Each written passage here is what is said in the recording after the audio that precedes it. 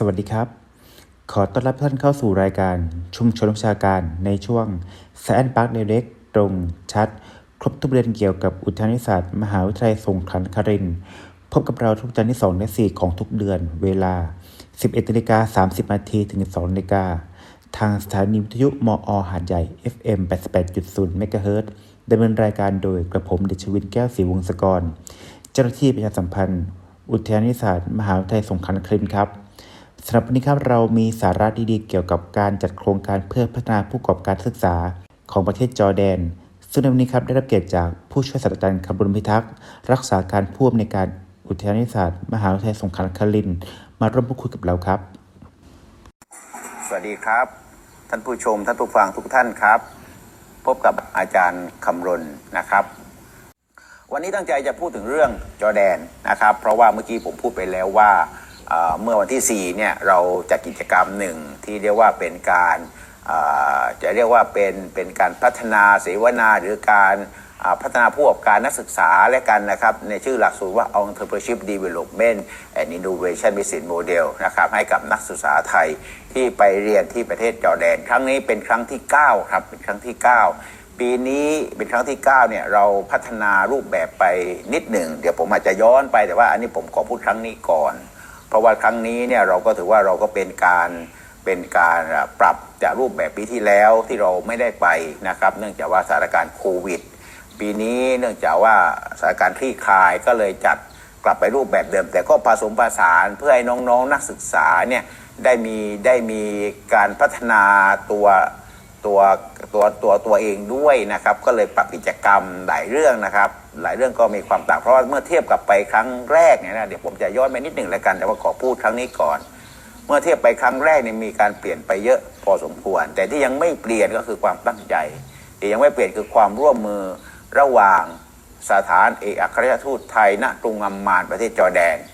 กับอุทยานวิทยาศาสตร์กับมหาวิทยาลัยสงขลานครินทร์นะครับเพียงแต่ปีนี้เรามีเครือข่ายเพิ่มกับอีกเครือข่ายหนึ่งก็คือ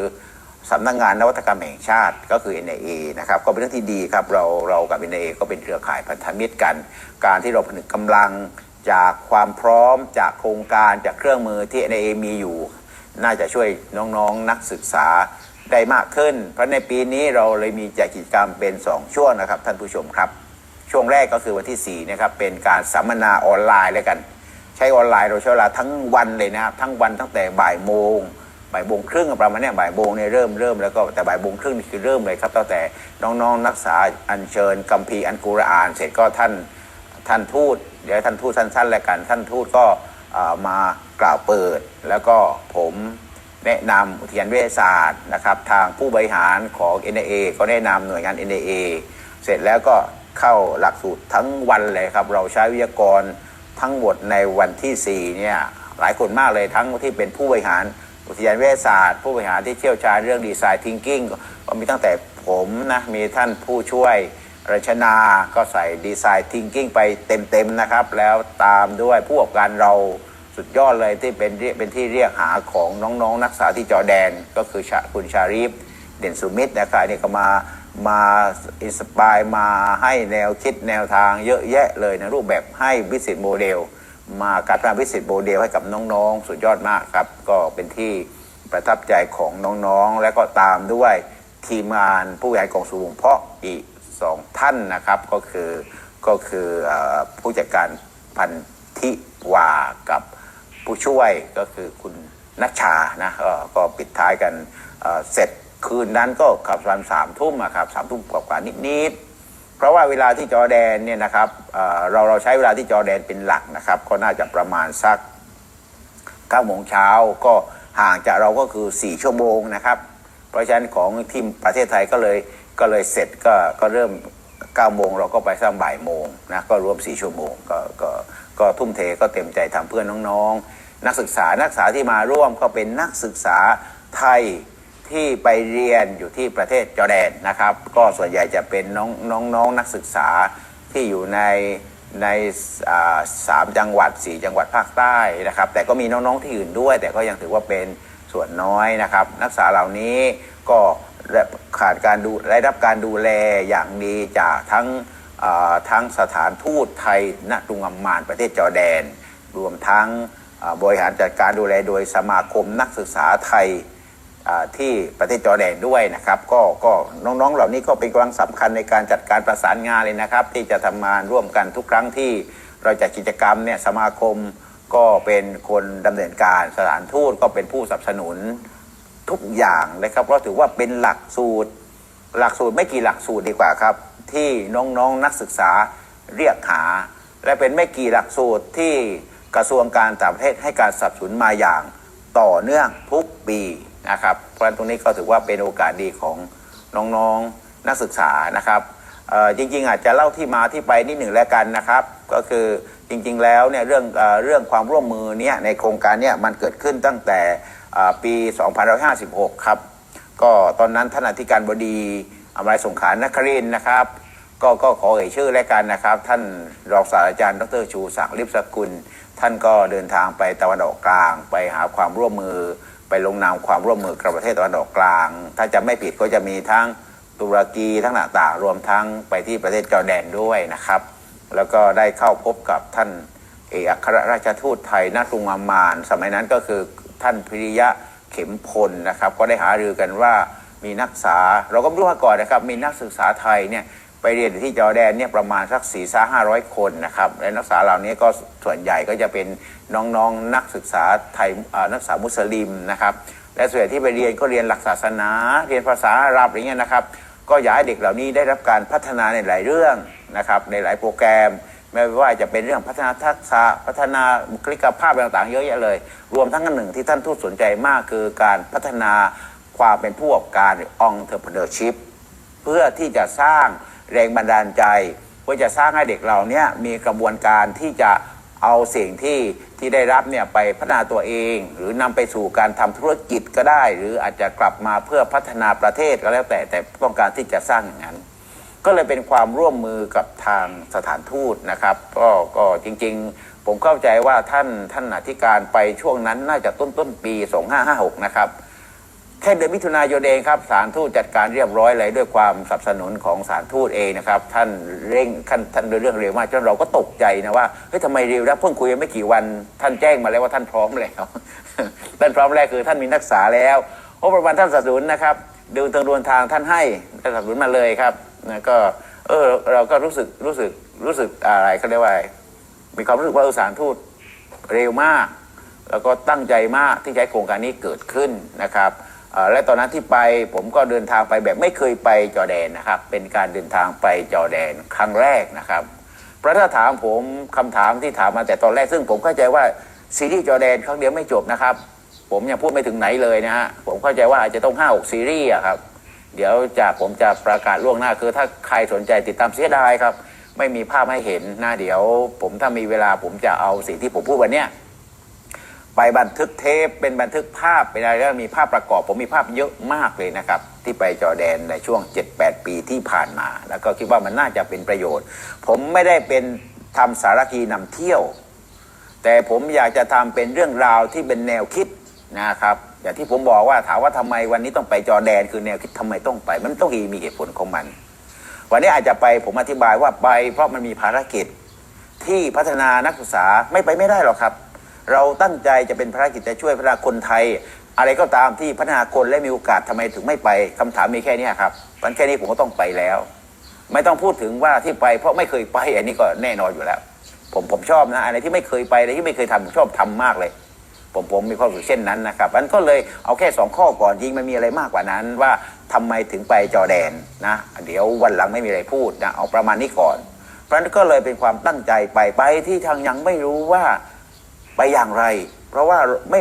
ถ้าถามว่ารู้จักประเทศจอร์แดนไหมพูดตรงๆนะครับผมรู้น้อยมากครับผมน่าจะรู้อยู่สัก2 เรื่องก็บอกผมไม่แน่ใจถามว่าอยู่ไหนนึกภาพไม่ออกตอนที่ไปจริงๆนะครับแต่บังเอิญมีอยู่ครั้งหนึ่งผมไปก่อนหน้านี้ประมาณสัก253ไม่แน่ใจนะครับผมเดินทางไปประเทศอิสราเอลก่อนแล้วผมก็ไปพักผมก็เดินทางไปที่เยรูซาเล็มแล้วผมก็ไปอาบน้ำไปลงเล่นน้ำที่เดดซีผมเห็นกรุงอัมมานนะแล้วผมถึงรู้ว่าอ๋อ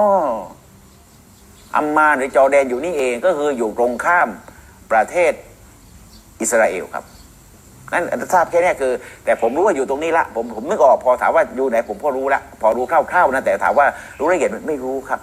และผมก็รู้ว่าระหว่างจอร์แดนกับอัมมานระหว่างจอร์แดนที่อัมมานเนี่ยระหว่างประเทศจอร์แดนกับอะไรอะกับอิสราเอลเนี่ยขั้นด้วยทะเลสาบทะเลเดดซีเห็นไหมฮะนี่ก็อันที่สองอันนี้ก็ที่ผมทราบอันที่สามที่ผมรู้ว่ากษัตริย์ที่ครองจอร์แดนตอนนั้นคือกษัตริย์ฮุสเซนที่ผมรู้อย่างนี้เพราะว่าคนอิสราเอลเนี่ยเราถามถึงเนี่ยเขาเวลาเขาพูดถึงประเทศจอร์แดนเนี่ยเขาพูดด้วยความชื่นชมและนับถือหลายท่านคงทราบนะครับประเทศจอร์แดนเป็นประเทศที่วางตัวเป็นกลางในสงครามอาหรับกับอิสราเอลเขาเรียกประเทศเป็นกลางคนอิสราเอลเรียกกษัตริย์ฮุสเซนว่า The Good King อันนี้ก็เป็นอันที่นี่ผมมีแค่นั้นนะครับอย่างอื่นนี้ผมไม่มีอะไรอยู่ในหัวเลยประมาณนี้เพราะฉะนั้นตอนเดินทางไปเนี่ยมีเวลาเตรียมตัวเข้าใจว่าผมไม่แน่ใจว่า1 สัปดาห์หรือเปล่านะวีซ่ายังไม่ได้ทำท่านคนที่แนะนำผมว่าอาจารย์ไปเลยมันมีวีซ่าออนอะไรว่าแค่ไปเลยครับไปโดยไม่รู้เลยไปไหนฮะคนที่มารับผมก็ไม่รู้จักว่าผมคือใครหน้าตาทางสถานทูตท่านเลขานุการเอกนะครับคุณอภัยชีพเนี่ยก็มารับผมกับทีมของเจ้าหน้าที่เนี่ยครับถ่ายรูปผมไปเลยจากอะไรเข้าใจน่าจะมาจากโซเชียลมายังขำๆกันเลยครับท่านก็พยายามมากท่านดูแลอย่างดีท่านก็ถ่ายรูปมาเพื่อเทียบตอนที่ผมออกจากสนามบินนะครับก็ได้เจอกันเห็นไหมครับแค่นี้ก็ตื่นเต้นแล้วเราไม่ต้องพูดถึงเลยนะครับว่าที่จอร์แดนเนี่ยทุกอย่างเป็นครั้งแรกหมดครับเป็นครั้งแรกที่ได้ไปจอร์แดนเป็นครั้งแรกที่ไปประเทศตะวันออกกลางยกเว้นอิสราเอลนะครับเป็นครั้งแรกที่ทานอาหารที่ไม่เหมือนคนอื่นเขาเยอะแยะเลยนะครับผมบอกแล้วซีรีส์มีเยอะเพราะฉะนั้นวันนี้ผมอาจจะพูดแค่เพียงว่าถึงตัวโครงการเป็นหลักก่อนแล้วกันนะครับเดี๋ยวสัปดาห์หน้าถ้าหลายท่านไม่เบื่อเนี่ยผมอาจจะชวนท่านไปชมอะไรไปชมอาหารมีเรื่องเล่าเยอะมีหลักคิดเยอะผมไม่ได้บอกแล้วไม่ได้ชวนท่านเที่ยวชวนท่านกินนะผมชวนท่านคิดนะผมจะพาไปดูสถานที่ท่องเที่ยวของอิสราเอลของจอร์แดน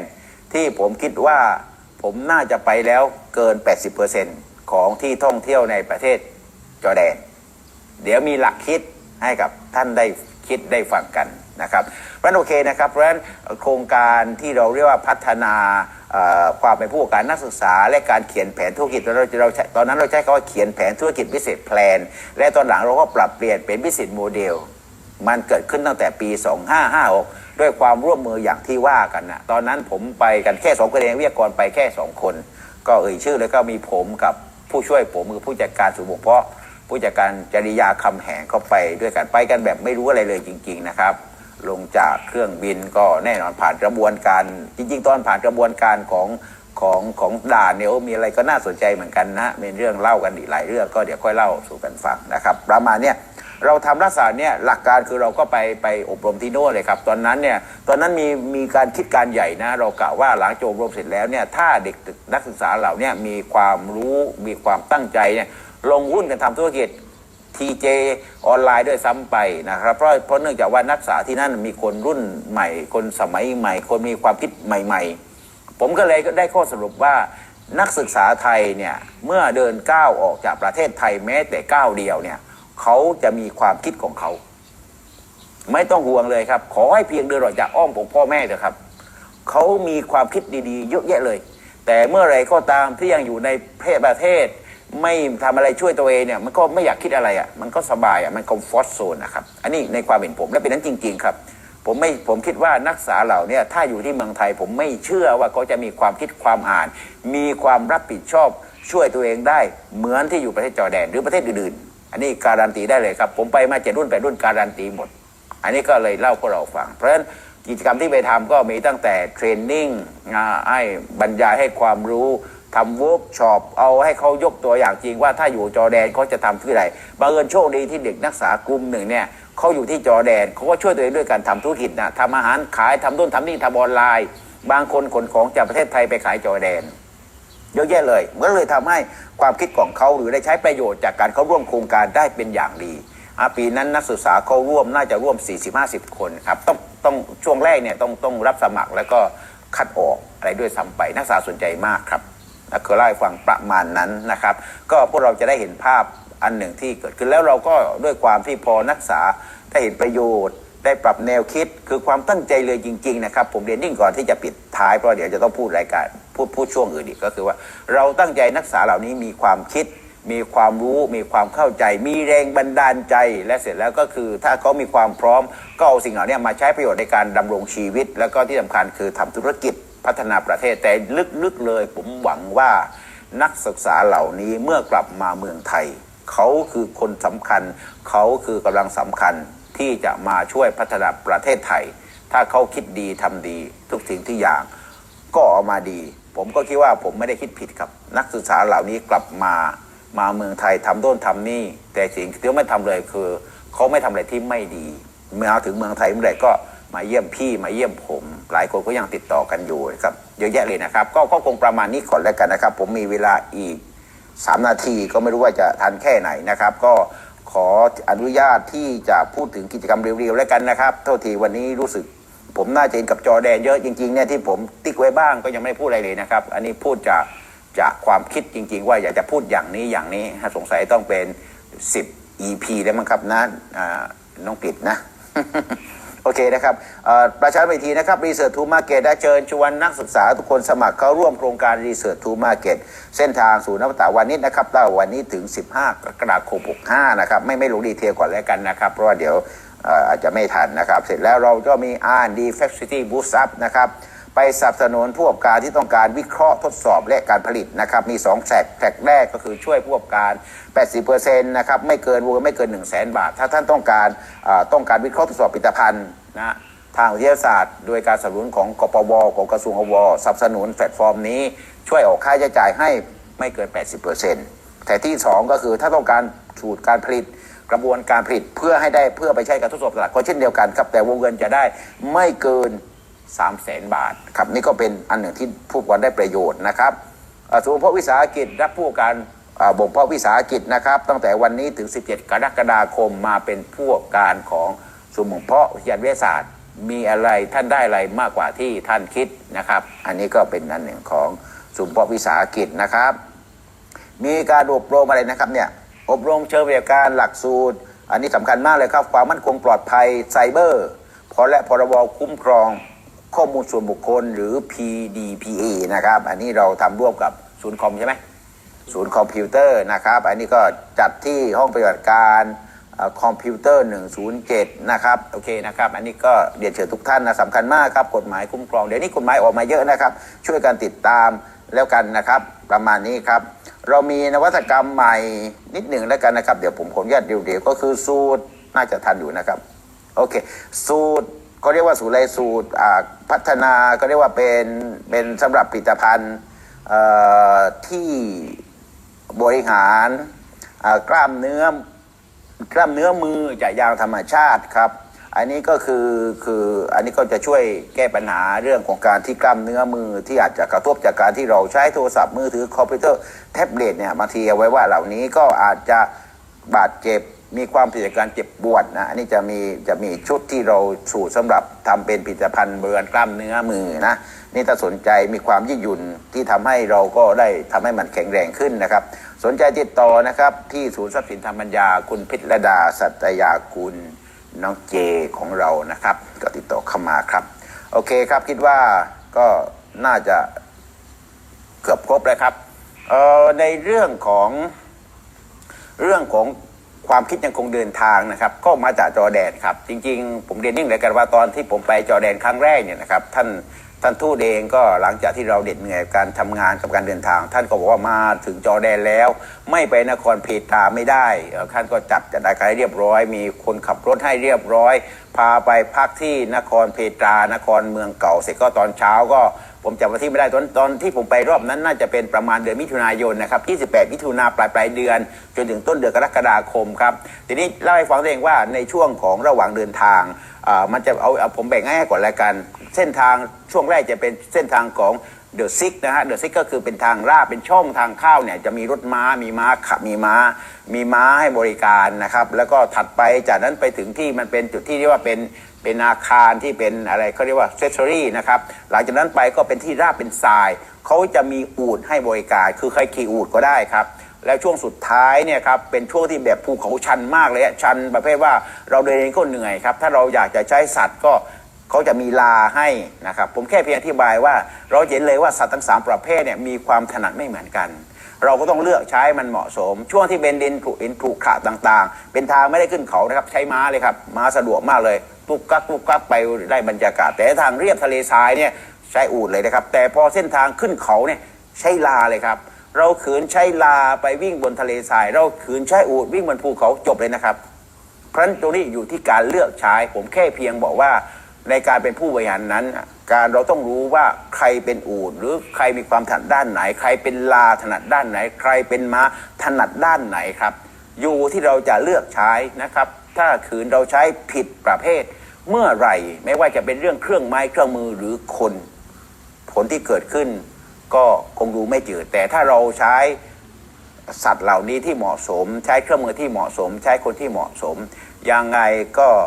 ประสบความสำเร็จนะครับขอบคุณทุกท่านที่ติดตามนะครับขอบคุณทุกท่านที่ใช้บริการอุทยานวิทยาศาสตร์นะครับเป็นอย่างไรบ้างครับสำหรับกิจกรรมโครงการที่ทางอุทยานศาสตร์มหาวิทยาลัยสงขลานครินทร์จัดขึ้นเพื่อพัฒนาผู้ประกอบการนักศึกษาในต่างประเทศนะครับเพื่อเตรียมความพร้อมนักศึกษาให้เป็นผู้ประกอบการที่ดีในอนาคตนะครับ